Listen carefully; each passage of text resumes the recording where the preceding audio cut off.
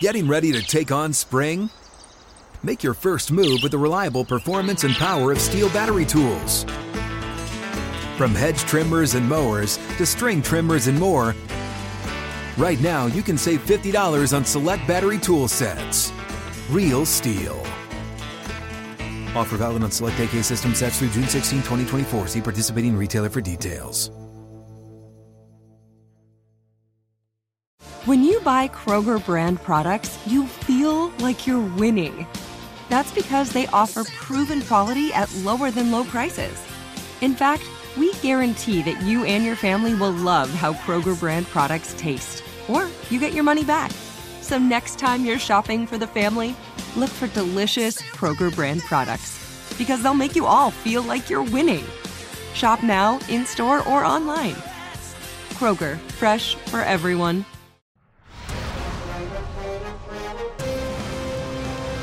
It's time for a Big Blue Kickoff Live. Nobody can ever tell you that you couldn't do it, because you're dead. On Giants.com. You know what I saw? New York Giant prime. And the Giants mobile app. 17-14 is the final. One touchdown, we are world champions. Believe it, and it will happen. Part of the Giants Podcast Network. Let's go out there like a bunch of crazy dogs. Have some fun.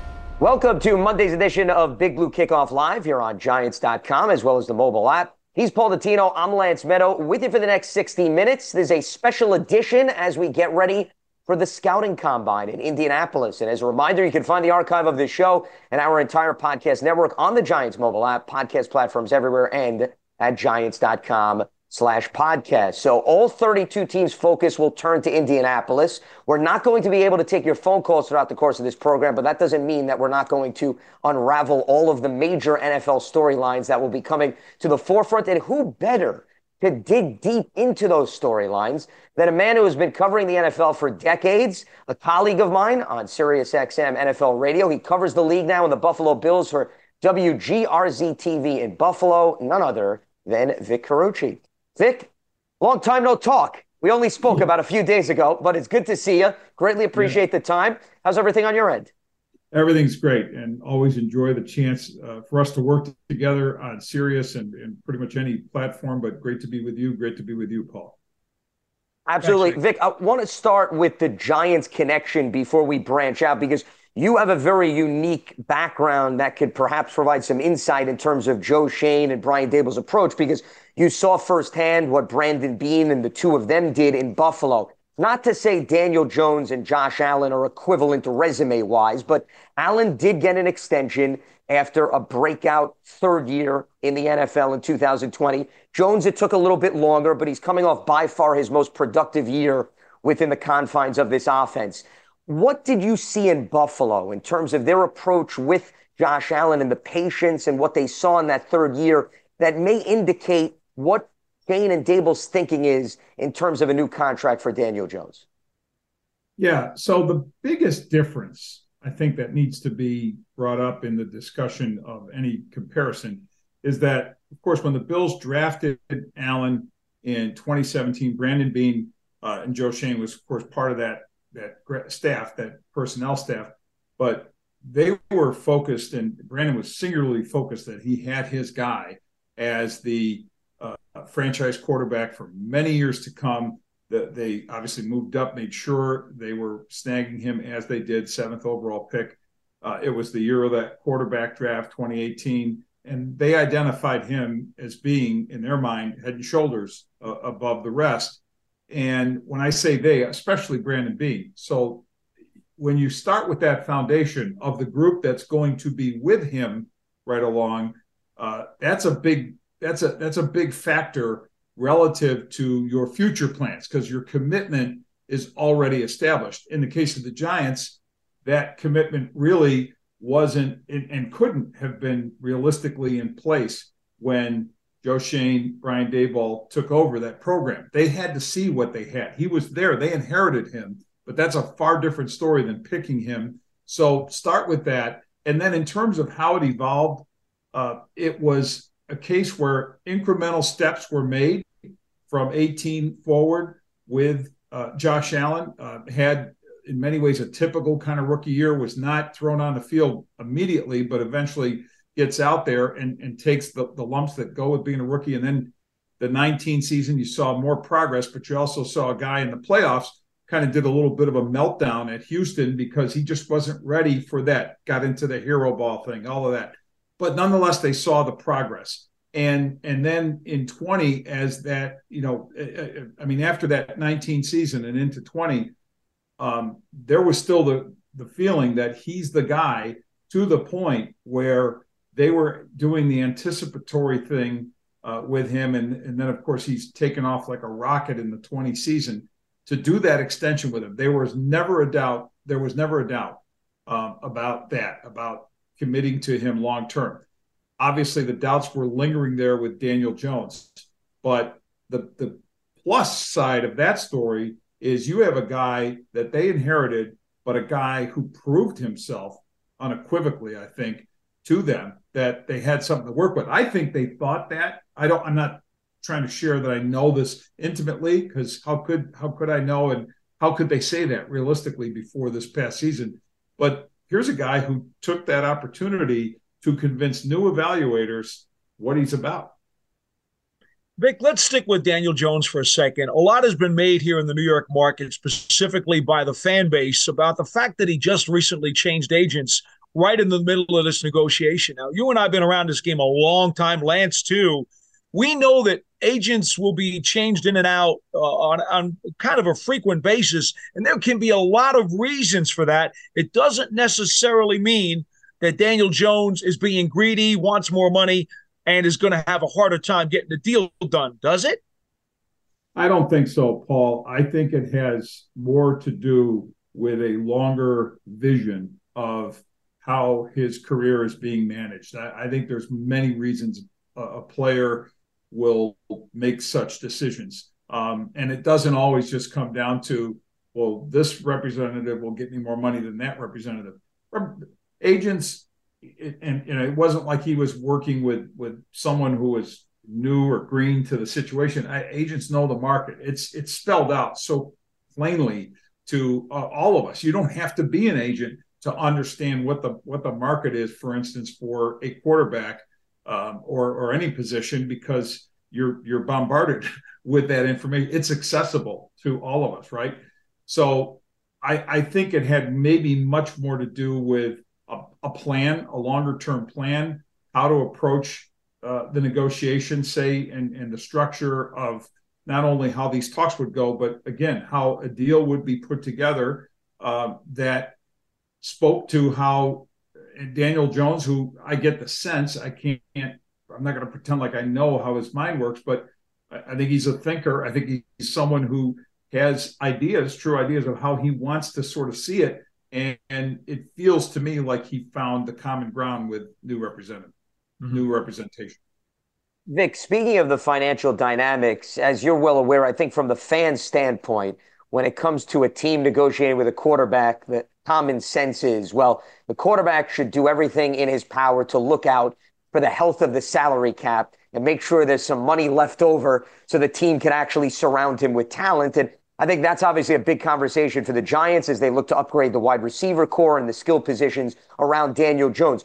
You've been covering various different negotiations. Josh Allen, when he got his deal, once again, not to say it was equivalent to Daniel, but he set a new bar with guaranteed money, and he was right up there with Mahomes, right, in terms of average annual salary.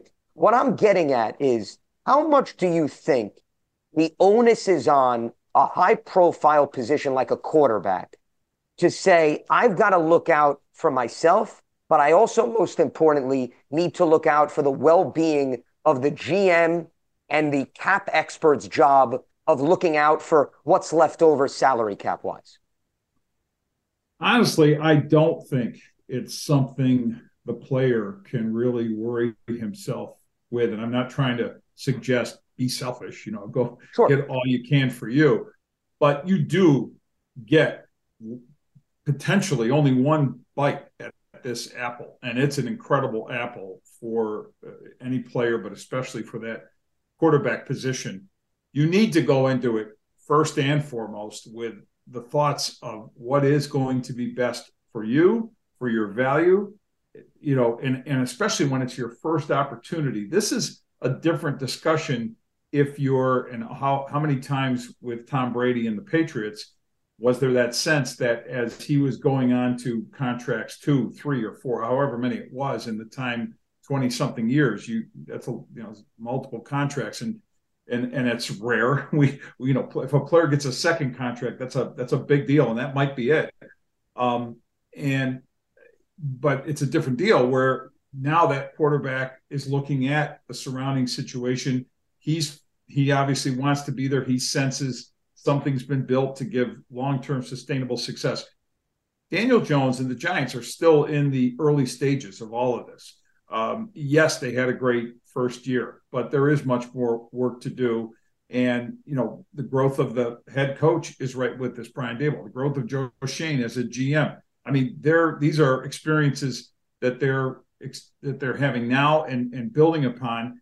And, of course, they've got to see the big picture. But for Daniel Jones' sake, his position, I think, should be, it's your job to figure out, your being the GM, coach, ownership, whatever, figure out how the bigger picture looks, and then how my deal fits into it with my value. I find it hard to think that he would say, well, let's hold me down here to make sure all these pieces are around, because how could he really know how it's going to come together? I think time has to speak to that. So I think this contract would very likely be to the level of, if there's an agreement. I mean, they reach an agreement, and I think they're going to, but I think the agreement is going to be very much one where he doesn't have the misgiving of leaving money on the table, because, well, it's great for the team. He wants the best for the team, and he wants to find that success.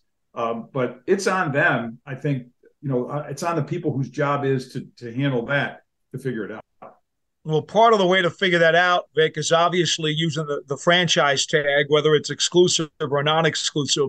From your perspective and talking to people around the league, what is the value or the market of a Daniel Jones? Should the Giants not be able to sign him to a multi-year contract and have to use the tag? Let's suppose it's the non-exclusive, which then allows him to talk to other people. What kind of interest do you think he's going to draw? Well, I would, first of all, I think they're going to protect their asset here. You don't mess with a quarterback you think is your guy, because the question you have to answer when you ask that question, who are they going to get? Who is the alternative to what they have? I don't see one. I think it is Daniel Jones or bust. But if Daniel Jones had been a bust in the 2022 season, okay, you're still back at the drawing board. I mean, they did not go into 2022, at least to my way of seeing it from the outside, with the idea that they knew he was going to be what he was. You don't pick up obviously that option year with the idea that you better prove it. Well, he did his part. So now it's up to you to finish the rest of that story, which is figuring out how to best protect your rights to him, try to figure out a deal. All a tag does, and I don't see anything other than the exclusive one, is kicks the can down the road for you to just buy time and give you a chance to find that right number. And as far as that number goes, Paul, I think it's all about the marketplace, and as it's defined by guaranteed money. We will get caught up in the average number and make a big deal about that. And what does that average number mean? It doesn't mean a thing, because as over the course of 6 years or 10 years, however long that, and obviously the longer the deal, the more you're able to make it cap friendlier and give you options going forward. That's the purpose of that. But it's what that player wants, what his representation is going to encourage, is guaranteed money. And then what are the comps? And you have a Derek Carr negotiating now, different spots comparing him with Daniel Jones, but it's going to be in the discussion. I don't want to necessarily say Lamar Jackson is any kind of comparison, just because of how those negotiations have gone, and if we're hearing the right things about the amount of guaranteed money that's been offered him. But this is also a guy who's been an MVP, a guy who has many more, much more in the way of an accomplished career. But at the very, I don't know if he's at the very top, but what's going to happen with Aaron Rodgers? We're going to see quarterback movement that is going to influence how quarterback payment is seen. And yes, you have different discussions with players at different phases, but here's the common thread. He's your franchise guy. What is a franchise guy worth to your franchise? Especially if the alternative option is the land of the unknown in the draft. As you could see, Vic, I mean, you go back to Josh Allen's class, for example. I love to bring up this as one that puts things in perspective. There were 4 teams, Vic, that picked in the top 10 in 2018. They all went in thinking we're going to find our franchise guy, right? The Browns take Baker Mayfield. The Jets take Sam Darnold. The Cardinals take Josh Rosen. The Bills, Josh Allen. Allen's the last one standing. I know Lamar went later on in the first round, but 4 teams thought they would have a solidification at the most important position. And we're talking, 5 years down the road, you got 3 teams back to square one. Exactly. I mean, it is pretty amazing how it worked out and how it just shows you, Lance, how teams see things differently. Scouting staffs, there is no set formula. I mean, I think there's wisdom to be gained in studying what some of the best have done and what Hall of Famers who've picked players have done.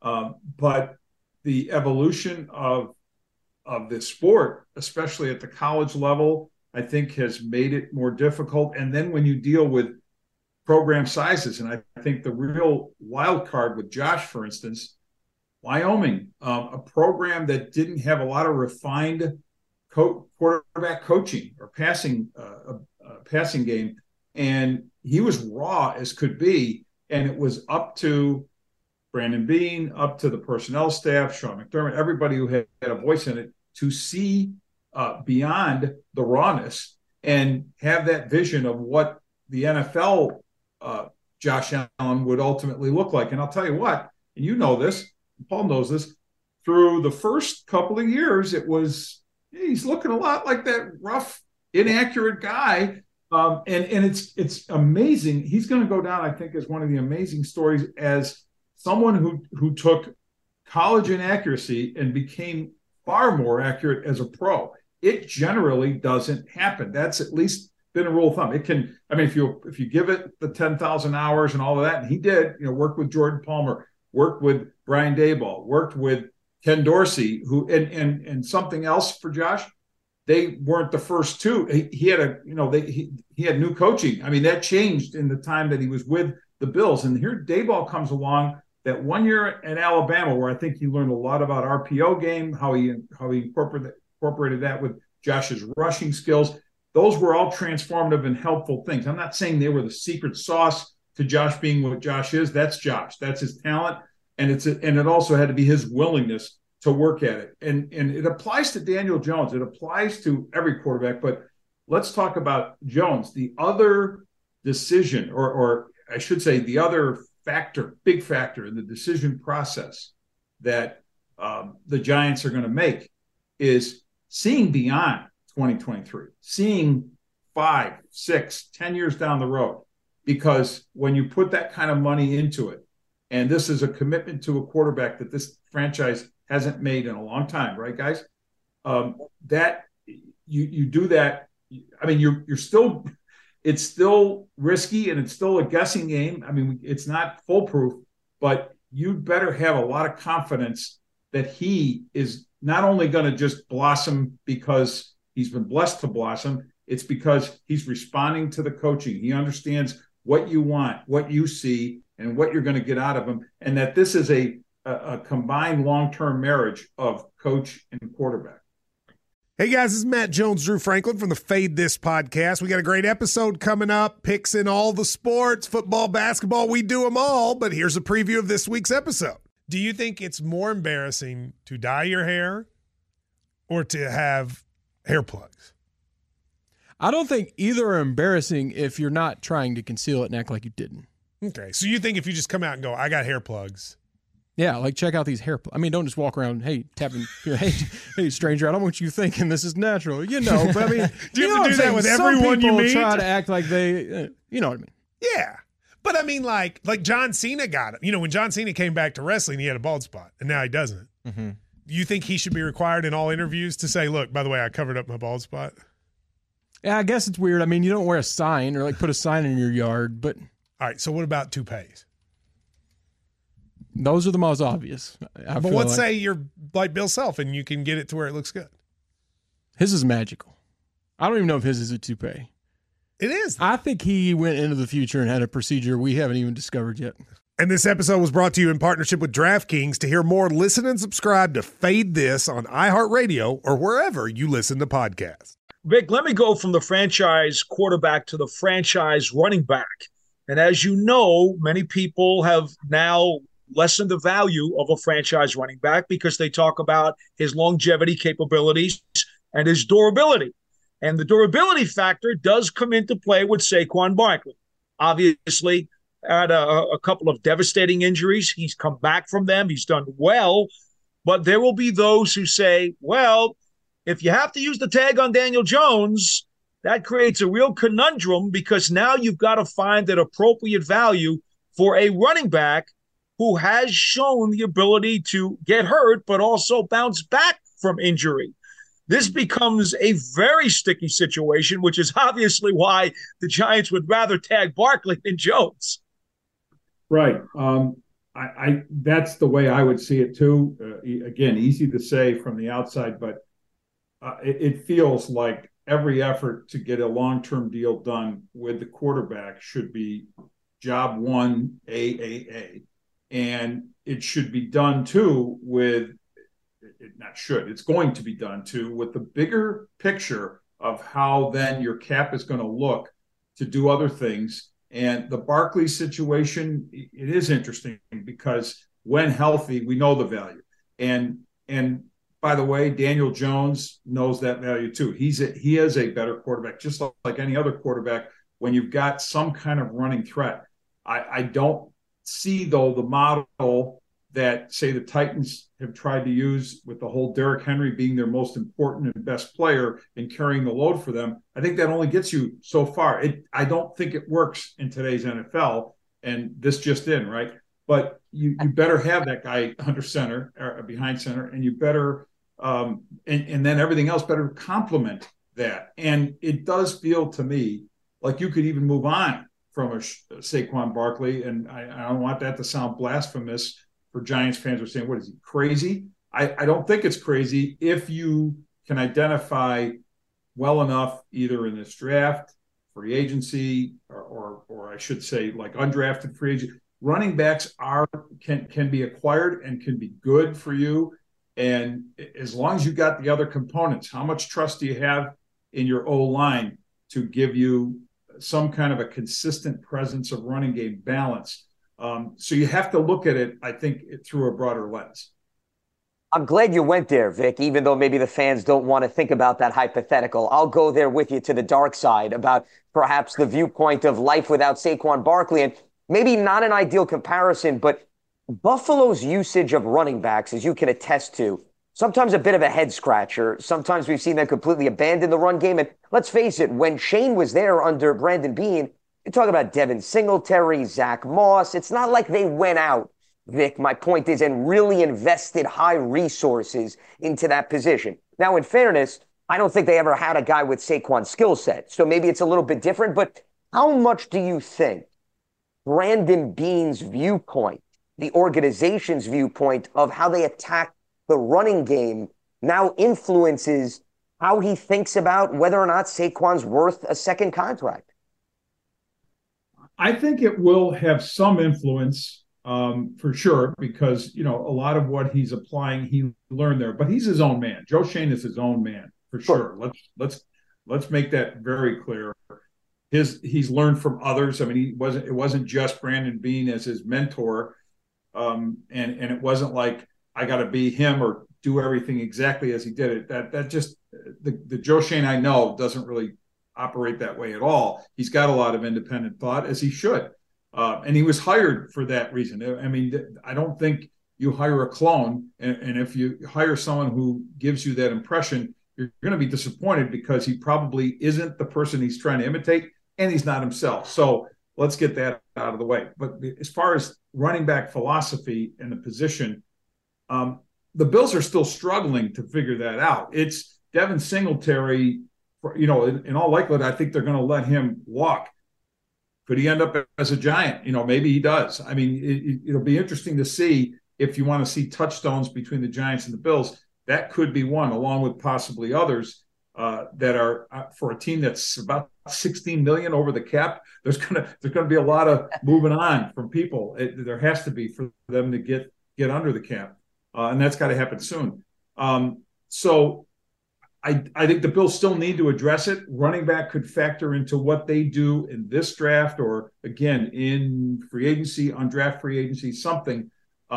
Because they've got James Cook, but they need a slammer. They need somebody with more power and explosiveness. So that's still a lingering thing. And it speaks to, the improvement of that, the necessity there speaks to how much more they're going to get out of Josh Allen. How much better he can be when he's got that running game, and how much of a struggle he had, especially through the second half of last year where that running game was waning. And the line comes into play with that as well. So I think it's more of a blanket thought here than a specific one, but I think the Giants, obviously, Joe Schoen, Daboll, would be looking at the running back position.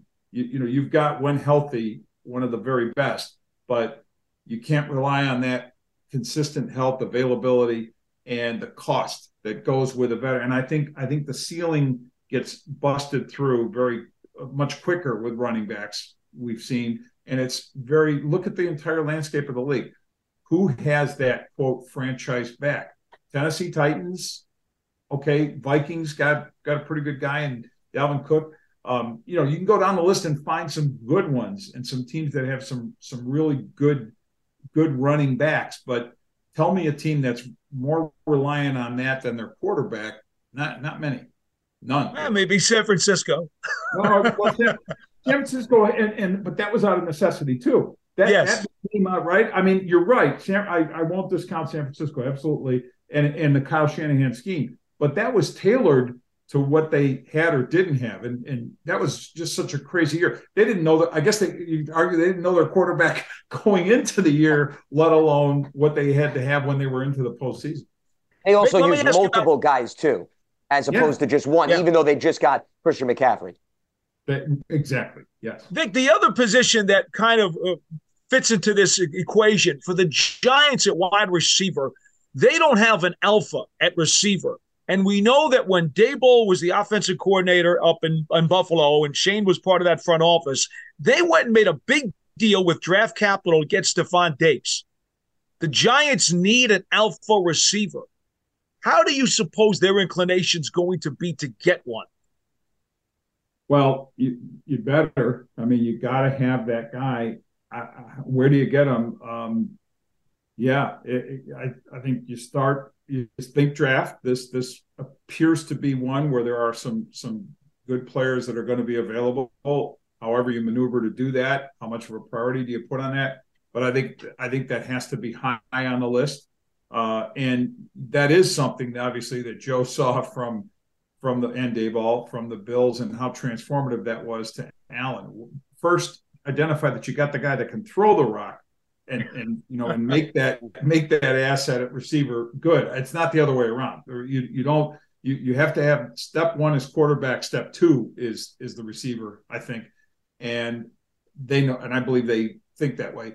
But yeah, when Stephon Diggs came aboard and what they gave up, and Beane's thought process on that was he was our first round pick that year when they didn't have a first round pick. They, giving up the high asset to get him, they felt was worth everything, and it's proven to be, because he's been their best. Now their problem is they don't have a second best. Honestly, they're lacking the drop off from him, which they didn't think would be as great, but seemed to manifest itself as Gabe Davis did not deliver the way they thought he would.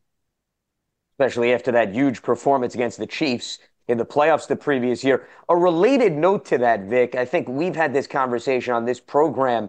If you don't re-sign the explosive running back and you look to then replace that in the passing game, which I think the Bills come into play here. Okay, you didn't have a dominant running back. You got it, though, in the form of wide receiver. We saw what A.J. Brown did for the Philadelphia Eagles. They did the same thing you're talking, right? You take the land of the unknown, the draft pick, you turn it into a proven commodity. Personally, I love that philosophy. I would take that every single year. But what I'm getting at is if the Giants turn the focus more, to your point, Daniel Jones, we're a believer in his arm. We want the offense now to transition more from the ground to his aerial attack. Can you flip the switch, you think, in the span of a season where the wide receiver, if you make the splash, comes in and can make up for what maybe you're lacking in the backfield?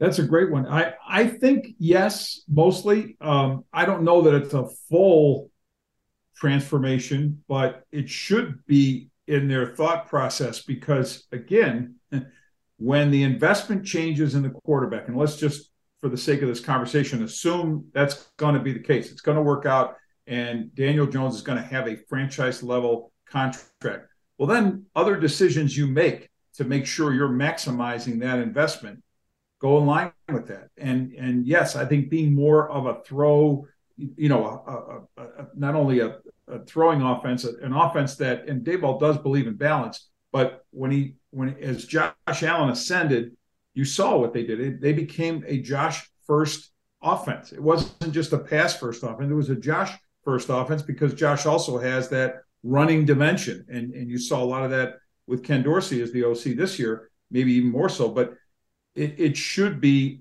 it should be related to that. And then the balance of the offense has to come in the form of, utilizing maybe the kind of receivers that can also give you jet sweep help, all the things that I know Daboll knows about that, and utilized to some extent with Isaiah McKenzie, but he didn't really have I'm going to say Deebo Samuel, Montgomery, those we've seen those dimensions that can be put into an offense as a receiver / runner hybrid.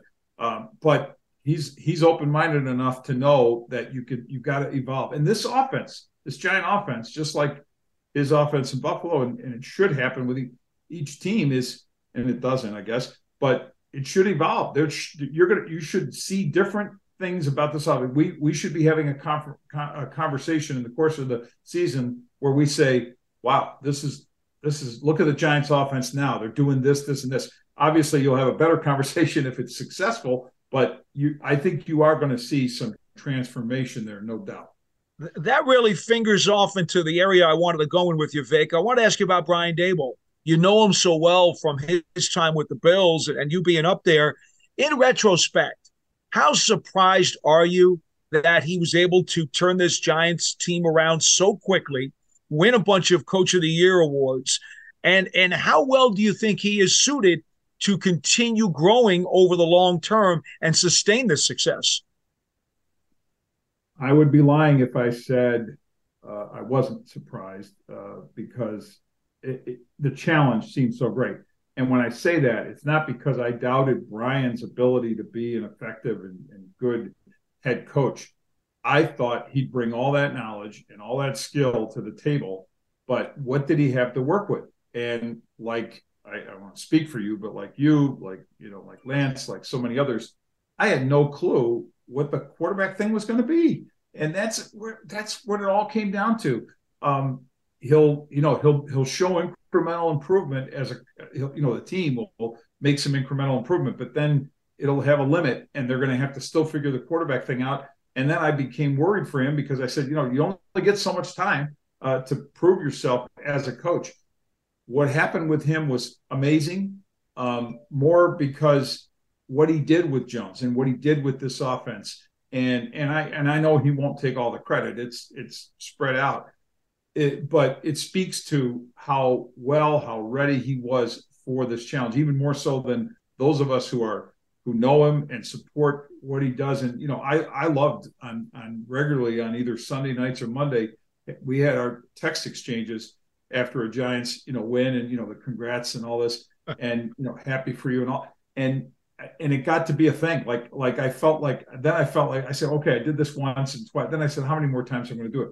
Hell, it ended up being a lot, and it was great. it was enjoyable because you root for that. He's got that earthy, that basic, relatable thing. And I'm not from Buffalo, but spent most of my life in the Buffalo area, and he speaks to that as a true Western New Yorker that so many people could embrace. So you had all the fever of the Bills, but you had going along right with that the joy and support for Brian Daboll.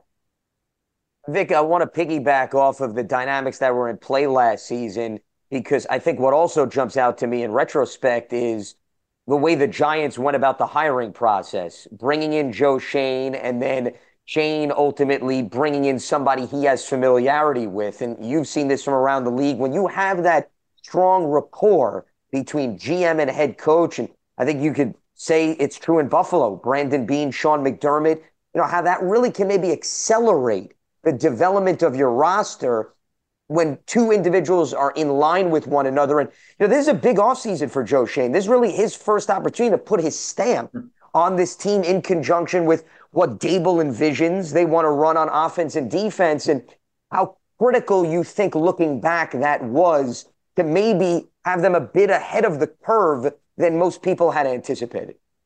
Oh, you nailed it, Lance. You have to have the singular common vision of coach and GM, and it is not as easy as one might think. And I don't know if people think it's easy, but I think it's easy to sort of look back and say, well, okay, well, that's what they're supposed to do. The head coach, the GM, they got to work together. GM gets some players, coach coaches them, and they know what they want. No, it doesn't always work out that way. And show me where it fails in the NFL. And again, we could find any number of situations through history, and I could show you either full-out dysfunction or at least a level of disconnect between coach and GM. That didn't exist with the Giants. Those two came in together with an understanding of what the program would look like, and the time they spent in the same building in Buffalo, what they were part of, what they saw, made it a lot easier. It's not about working with your buddy. It's about working with someone you trust and whose thinking aligns with what you want done. That's really the key to all of this, because there should also be disagreement. It's healthy. Brandon Beane and Sean McDermott worked together in Carolina. Obviously had a relationship that was built there. And yes, the dotted line was drawn as soon, like when McDermott was hired first in 2007 in January, and then Beane comes along a little bit later, but it wasn't necessarily as automatic as people thought, even though so many said, well, Beane will end up following him to Buffalo, which he did. But you would later find out that Beane separately had his interview with ownership, showed his ideas that made them believe he was the right hire. And then beyond all that is, in fact, I even had a conversation with him that Beane, where he admitted publicly, he said, look, if it went the other way around, I couldn't guarantee you that I would have automatically said Sean should be our coach. He'd be on the list. I'd consider him, but he'd be looking at this wide lens of coaching possibilities, because if they asked me, ownership asked me as a GM to do that, I would. Now, their marriage has been, I think, highly successful. Obviously, the results on the field. They do disagree. They acknowledge the disagreements, but then they talk it out and ultimately find the right place to land on what needs to be done, I think, to have a successful team. And look, they're facing a challenge. Bouncing out of the playoffs yet another year is not the way they want this to go. There's a lot of pressure to finally see this thing through and figure it out. And they've got a lot of holes for a team that was a Super Bowl or bust team going into the 22 season. Man, after that loss to Cincinnati, it put a bright light on multiple areas that have to be fixed. Oh, yeah, and you're $16 million over the cap right now. Vic, final question for me, and I'm going to go off the Giants and go broad-based NFL question. As we begin the combine, put on your prediction cap here. What is going to be the biggest story that comes out of this week in Indianapolis? I think traditionally it's always the contract discussions that are free agent contract discussions that are happening simultaneously with the activity of college talent evaluation. And this year, as much as, if not more than others, because of the quarterbacks involved. I think the news that's going to pop daily, probably beginning as early in the week as possible, Monday, Tuesday, will be, when the agents converge and they sit with those GMs, and if you've been to a combine, when you're walking through the hotel lobbies, and out of the corner of your eye, you're paying attention. You're trying to not totally eavesdrop, but you see that you see that GM, you see that agent, and you know what they're talking about. You know what the topic is. And it's not about the weather in Indianapolis, and it's not about the hotel service. It's, so that usually is what dominates. Well, I'm sure there will be a prospect story here and there that comes out. And, the other thing that might be something to watch, I don't think it'll dominate, but I think at least as an undercurrent, the comments that DeMaurice Smith made about the combine, right, when he spoke at the Super Bowl about it and really talked about it being something that either needs to be done away with altogether, which again I don't think will happen, but needs to be refined and revised because he feels it's not the most dignified thing or dignified at all to have college players have their first introduction to the league be this, the intensive questions they get and all that. But the opposite end of that is teams are going to be making investments, want to know what they're investing in. And this is, one of the tools of that. I will say medically, the medical evaluation, and you guys have heard this too, everybody who's been involved in the NFL who's worth his salt says, if you got nothing else out of the week in Indianapolis, it is those medical results, the examinations that they get of injuries and so forth, or health issues that have been maybe hidden, and they've got a wonderful setup there with the Indiana University Medical Center and how it's all really convenient. I know there's been talk about moving the combine, but man, they've got like a really good condensed setup there that allows those to happen. And the information that's gleaned from that is what the teams, they said if they did away with everything else, the workouts, the TV show that comes out of it, give us that, they'd be happy with it. But yeah, I think that's a secondary story to the headlines that we can expect about free agents, quarterbacks, whoever it might be, Carr, Rodgers, right down Lamar Jackson, right down the line. The NFL cycle never slows down. 365 days, 24/7, and Vic Carucci knows that very well. You can hear him on Sirius XM NFL Radio. He covers the NFL and the Bills for WGRZ-TV in Buffalo, and he will be in Indianapolis listening in to those agents and the conversations that may be happening over the next few days. Vic, always a blast, pleasure, greatly appreciate the time and the insight. I'm sure our fan base is certainly very happy to hear what you provided, perhaps that we could get a glimpse out of Buffalo, and definitely look forward to chatting in the near future here. Safe travels, Vic. Yeah, thank you. My pleasure to be with both of you, and we'll talk down the line. Getting ready to take on spring? Make your first move with the reliable performance and power of Steel battery tools. From hedge trimmers and mowers to string trimmers and more, right now you can save $50 on select battery tool sets. Real Steel. Offer valid on select AK system sets through June 16, 2024. See participating retailer for details.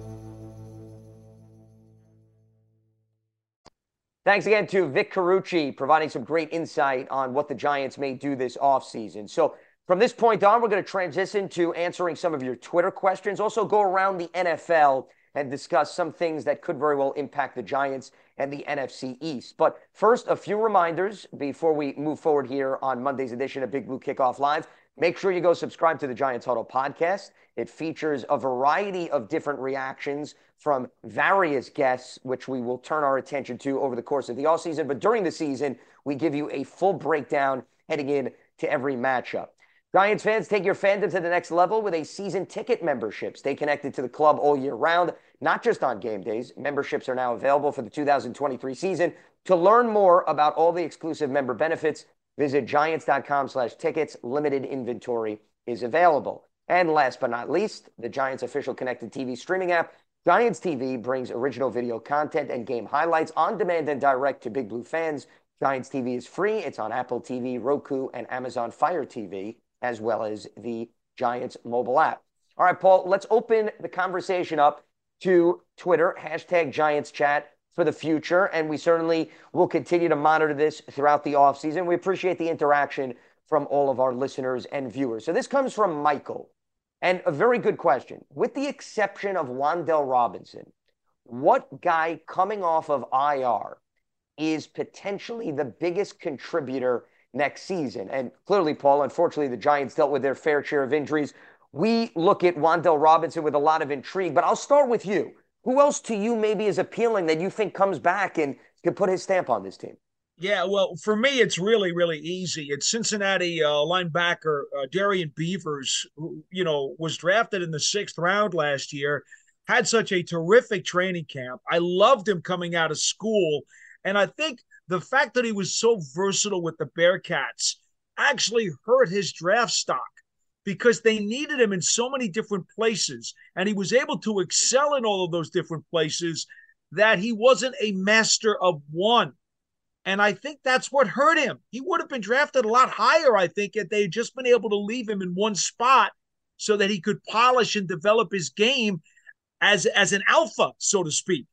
And that didn't happen. So the Giants get lucky, in my opinion, get him in the 6th round. He has a wonderful training camp. And in the preseason, he blows out his knee and has to go to IR for the year. For me, Lance, I really thought he had a quick ascension coming.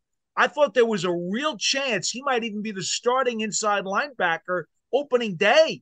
And maybe a couple weeks in, if not during week 1, I don't think it was going to be too long before he took that job. And even Joe Schoen after the season admitted that they thought that was a possibility. He seemed to certainly be on track to provide stiff competition, if not seize the spot himself.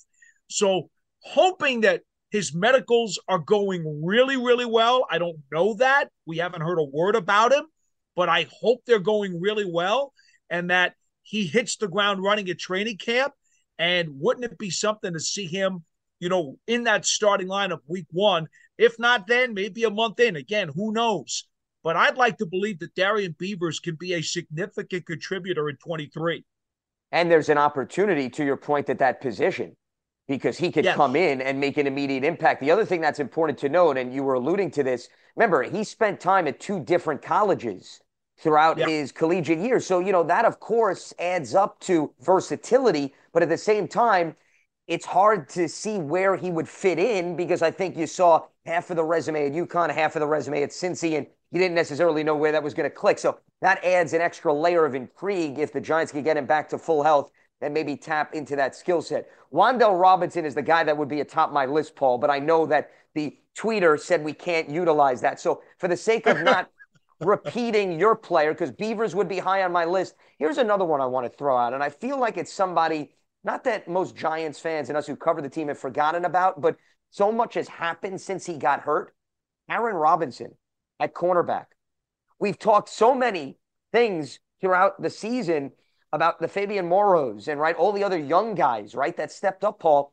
We forget Aaron Robinson is still on this roster. Unfortunately, clearly he was dealing with a knee issue, and hopefully he can recover. But I don't think the Giants are moving on from him. I think there's still potential. There's upside. He's young. We know he has the ability to maybe play inside and outside. They can use definitely another staple opposite of Dory Jackson. Robinson has shown some flashes from the time that he was on the field. So it's not as much projection as some of these other guys, maybe even a Wan'Dale Robinson who had a relatively small sample size.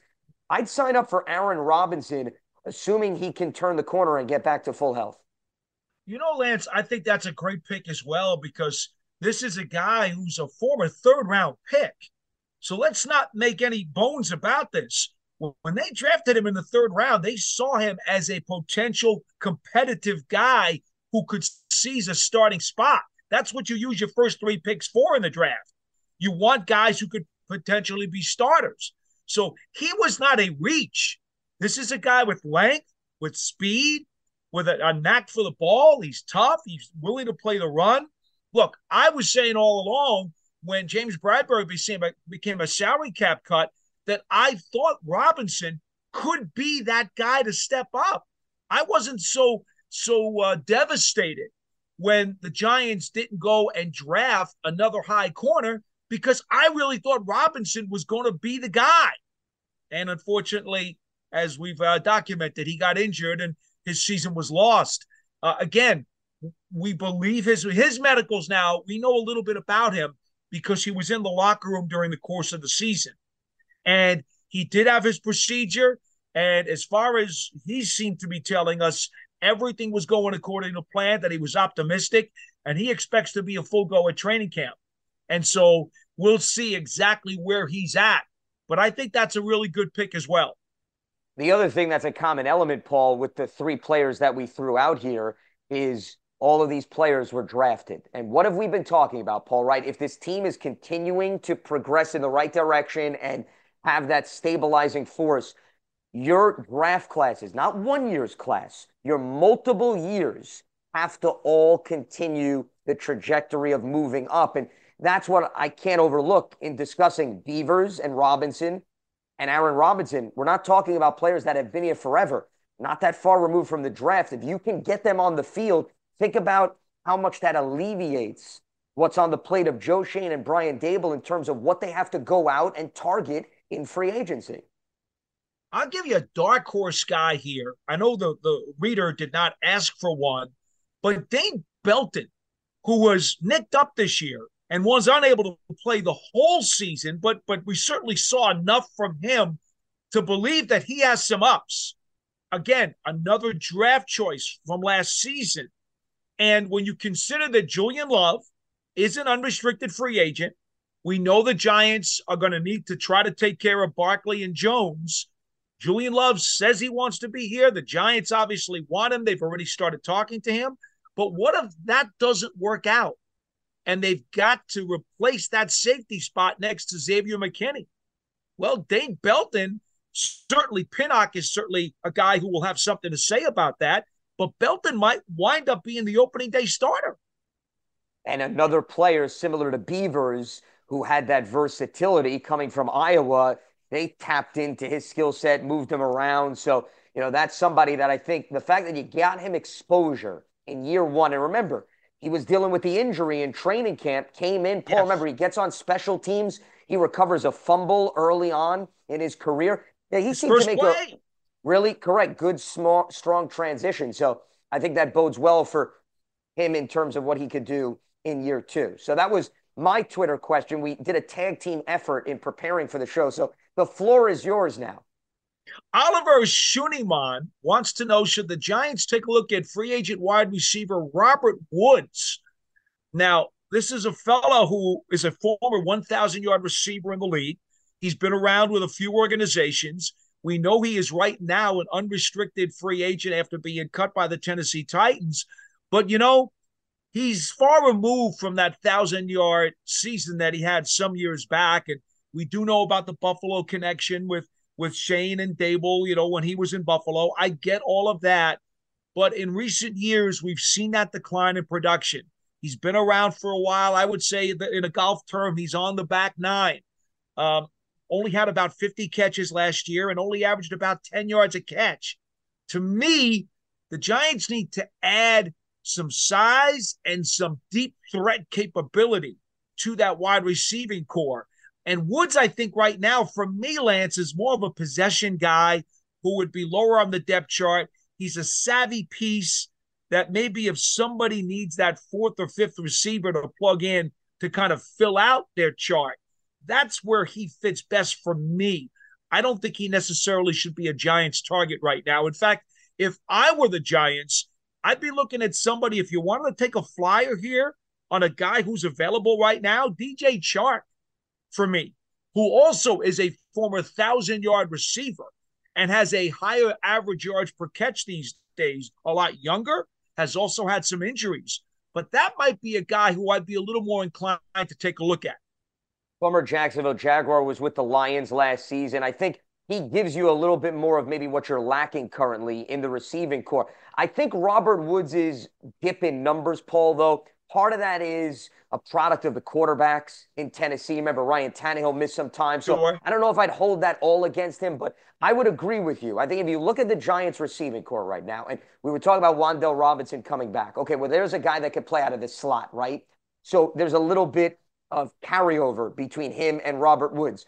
We don't know what's going to happen with a Richie James because he's a pending free agent. We don't know also, Paul, what's going to happen with Sterling Shepard, who's another player that was hurt. So, I mean, it's possible. Or Darius Slayton.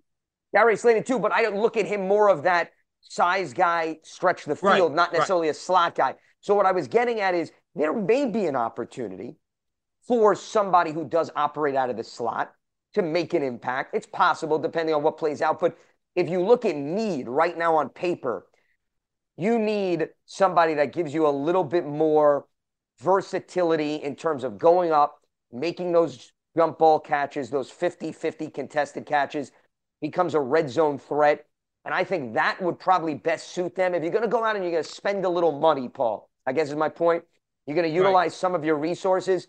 I think it's better suited doing that as opposed to bringing in somebody that overlaps with some of the current skill sets of the personnel in that receiving corps.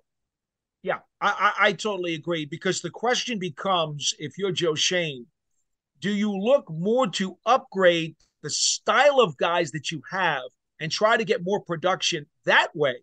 Or do you try to add production out of your receiving corps by getting someone who has an alternate skill set? Yep. And that's where I'm thinking, and it sounds like you kind of feel the same way. Yeah, and I think a lot of it also depends on how does this scheme evolve, Paul?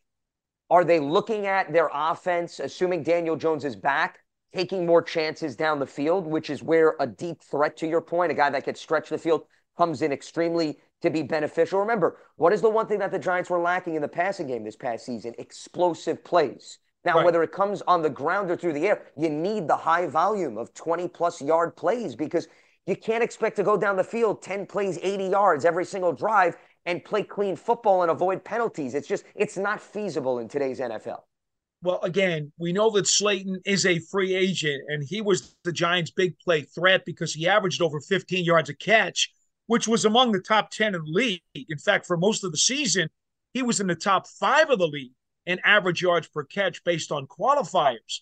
But he is an unrestricted free agent, and we really don't know what their appetite is for bringing him back. I love what Isaiah Hodgins did over the second half of the season, but in a perfect world, he's your number 2 guy. He's not your number 1 guy. He's not your alpha who's going to be going 15 yards a catch and making those speed plays and stretching the field. In a perfect world, he's more like what Thielen was to Jefferson in Minnesota, if that makes any sense in terms of a comparison. That's fair. Yeah. And Thielen, remember, was the number 1 guy before Jefferson came into the mix, but things changed, roles changed. So Isaiah Hodgins really operated, Paul, right, as the number 1 guy this year. But if you improve the receiving core, it's understandable that there's movable parts. And he should be a Robin, Lance. He should be a Robin, not a Batman. Yes, the Batman. We've always had that conversation with pass rushers, right? Yes, you want to have Batman and you want to have Robin. And sometimes it's not necessarily easy to be able to capitalize and gain both. I will say this. If we're talking about Robert Woods, Paul, to circle back and put a bow on this conversation in the context of he maybe is your 4th option, that's not a bad position to be in. Meaning you address perhaps the skyscraper. You have Hodgins, you have Wan'Dale Robinson, and Robert Woods is a guy, you don't have to play him ultra snaps, but you bring him in. He's good insurance for injury. I mean, that's a great veteran presence to have in your locker room, too, at the end of the day. And I guess I wouldn't discount it as long as they're able to fill that primary hole higher on the depth chart first. Absolutely. That's why I'm saying 4th, 5th option as you file out your receiving core.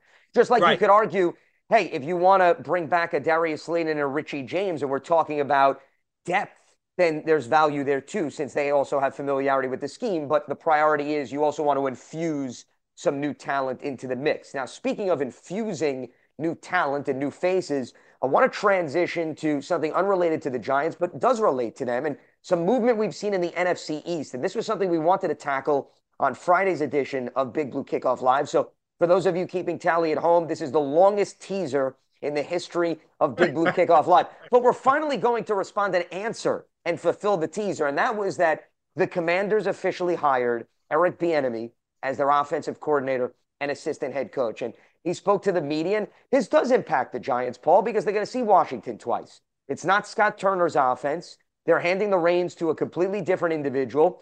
Coincidentally, Mike Kafka was with him in Kansas City. We saw what Kafka did for the Giants. Bieniemy is, of course, looking to make the same level of impact in Washington. And I'm interested, just from a pure football standpoint, to see what Bieniemy could do as the primary play caller. Because we've seen the narrative has been he's had an impact, but Andy Reid is at the controls. Well, look at the pre-snap motion, Paul, that they utilize. Look at how they tapped into all the different personnel, which was what we were talking about, right, with what Kafka could bring to the Giants. They've got Terry McLaurin, Jahan Dotson, the rookie out of Penn State, Curtis Samuel, who's a guy you could use out of the backfield as a runner and a receiver, Brian Robinson, great story coming back from, unfortunately, the gunshot wound and really making a name for himself. They're not lacking weapons, is my point, in that offense. They got to find a quarterback, but Bieniemy's got some toys in the shed that he can definitely move around there. Here's what's interesting. You mentioned the quarterback, and I think that's where it all starts for me because, Ron Rivera has talked about how Sam Howell is the front runner going into the clubhouse right now. Well, when Howell came out of North Carolina, he was lauded for his ability to run the ball because in a lot of ways he's like Josh Allen. He's sturdy. He's built more like a tight end or a running back than he is a quarterback. And so when he was at North Carolina, he ran for almost a dozen touchdowns his last year with the Tar Heels. I mean, he will take off, and he's strong, and he's fierce, and he's a competitor. He's smart. He's got an average arm, but he's accurate. So there are a lot of things that you can utilize with him, and some certainly because of his legs and his ability to do that kind of stuff. If you want to lean and gravitate towards having a more multiple, versatile quarterback attack, you could do that with him, probably more so than you could with Wentz or Heineke. Okay? At least I think so. Because how really was a running quarterback to run. He ran forward. He wanted to become part of that rushing attack, not just a guy like Heineke who's trying to buy time to throw the ball. So I'm very interested to see what kind of philosophy Bieniemy brings to the Commanders in light of Howell's skill set.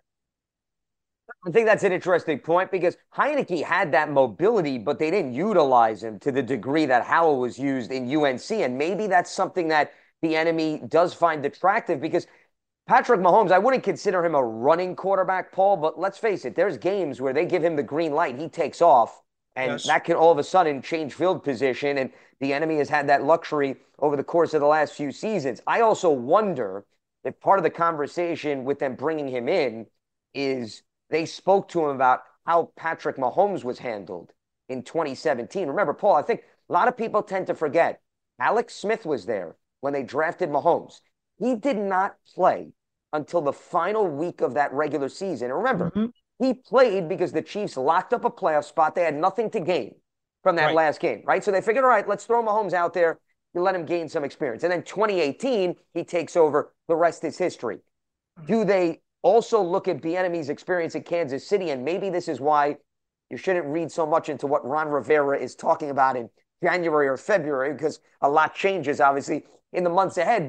And this is maybe me reading too much into it as well, but perhaps Howell is intriguing to them. They want to further develop him, but they still want to lean more on a veteran presence. And maybe it's not Wentz. Maybe Washington is one of those teams, Paul, that goes out, pursues a Derek Carr, tries to make a splash. They're just not wearing it on their sleeve right now. I would not rule that out. You never know. I mean, look, there are probably a handful. All right. It depends on what you think of Mayfield and there are a couple of guys who are on the fringe. Vets. Right. But a couple of guys on the fringe who are under the Carr, Rodgers, Lamar Jackson. Then you get to Daniel Jones. And there's a couple of other guys there who are lower on the fringe who you could say, there's no reason why they couldn't start for somebody. Heck, I'll be perfectly frank with you. I'm still not convinced that Andy Dalton is done. I think Andy Dalton can still start in this league and do a pretty good job for somebody. But, he's kind of fallen out of the headlines for the time being. So, yeah, could they suddenly decide that they're going to get themselves into a negotiation with one of these veteran free agent quarterbacks that people aren't even thinking about, and we find out the guy suddenly lands there and is going to be their guy? It absolutely could happen. Because you just wonder if Washington is in that crossroads situation, Paul. And what I mean by that is Ron Rivera, he's been there for a few seasons. They won the division one of the years. But of course, remember, that was the year where everybody in the NFC East was sub 500. So I don't know how much stock or substance you're putting in there. They were knocking on the door of the playoffs last year. Clearly, they made changes on the coaching staff because they're looking to upgrade. Is there more of an urgency, I guess is what I'm getting at? And we've seen this from covering the league. Every team is different, where Ron Rivera is saying, hey, I need to show results this year. And in order to show results, we need to bring in the more proven quarterback, right? As opposed to, I've got the luxury of, we let Sam Howell take over, Eric Bieniemy comes in, we develop him. I'm just wondering if time is of the essence, is what I'm getting at, Paul, right now, to Ron Rivera's perspective. Throw a potential ownership change into that equation. That's another true. Absolutely. And how does that kind of turn up the mix in another different way?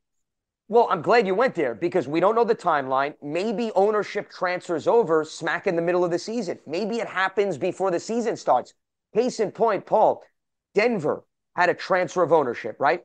We just saw the Broncos have a sale. And what happened? I'm not saying that this was the major influence why they went in a different direction, but Nathaniel Hackett only lasted one season, and they brought in Sean Payton as a result. Once again, different dynamics, Russell Wilson, high expectations. I don't want to say it was equivalent. It's just, let's not be naive. What we're getting at is there's a lot of influences and factors that determine what direction a team wants to go at quarterback. And Washington, I just feel they're a wild card team. A little bit unpredictable because I can see them go in different directions. And Bieniemy's presence also adds another layer to this because he's also, right, he's looking to prove himself, right? Isn't a big part of why he went to Washington, Paul? I want to show not only that I can be a head coach, but I can call the plays and make as much of an impact as Andy Reid. Yeah, I don't think there's any doubt. And it's interesting for me as I look at the Giants in this NFC East and I see Washington is really in a state of flux. I see that Philadelphia's got a bunch of veterans who are now in expired contracts, and they've got to figure out now how much turnover are they going to have from a team that went to the Super Bowl, okay? They've also got to figure out, they've been talking about maybe giving Hurts an extension, which is going to cost them a pretty penny. Then you've got Dallas, which is already way over the salary cap, and they've got a lot of economic juggling to do. This division right now during the offseason is going to have a lot of volatility, Lance. Which is nothing new when it comes to the NFC. So, Paul, are you telling me that I should not remove myself or separate myself from my favorite statistic, which is the fact that we're going to get another new division winner in 2023? Is that what you're telling me? Yeah. I suspect the odds are pretty good that we're going to see some significant shuffling going on in 2023. I would echo those sentiments. And just for good measure, remember, nobody's won back-to-back division titles in the NFC East since the Eagles won 4 in a row from 2001 to 2004. For those of you checking at home, it's now 2023. It has been quite some time, which is, of course, good news for the New York Giants as they are trying to build off a very impressive campaign in year one for Brian Daboll. All right, that is going to wrap up Monday's edition of Big Blue Kickoff Live. Appreciate everybody tuning in. So here is what is on tap for the remainder of the week. Paul Dottino will be transferring his presence to Indianapolis as he will be making his presence felt at the Combine with John Schmelk. We'll have live shows Tuesday through Friday. Paul, do we have the specifics in terms of the times for each day on that front? We will maintain our 12:30 p.m. Eastern Time, 1-hour program throughout the course of the Combine. And we certainly look forward to folks. If you want to hit us up on Twitter, I don't know how many calls we'll be able to take because we'll have a lot of guests out there. But by all means, do go #GiantsChat on Twitter, and we'll see if we can filter those in. So there you go. So stay locked to Giants.com as well as Big Blue Kickoff Live for all the latest coming out of Indianapolis at the Combine. And a reminder, when it comes to this program, it is part of the Giants platforms everywhere and giants.com/podcast. For Paul Dottino, I'm Lance Meadow. Thanks so much for tuning in to Monday's edition of Big Blue Kickoff Live, and we will speak to you from Indianapolis the rest of the week here on Big Blue Kickoff Live. Have a good one. At JCPenney, fashion counts for everybody and everybody.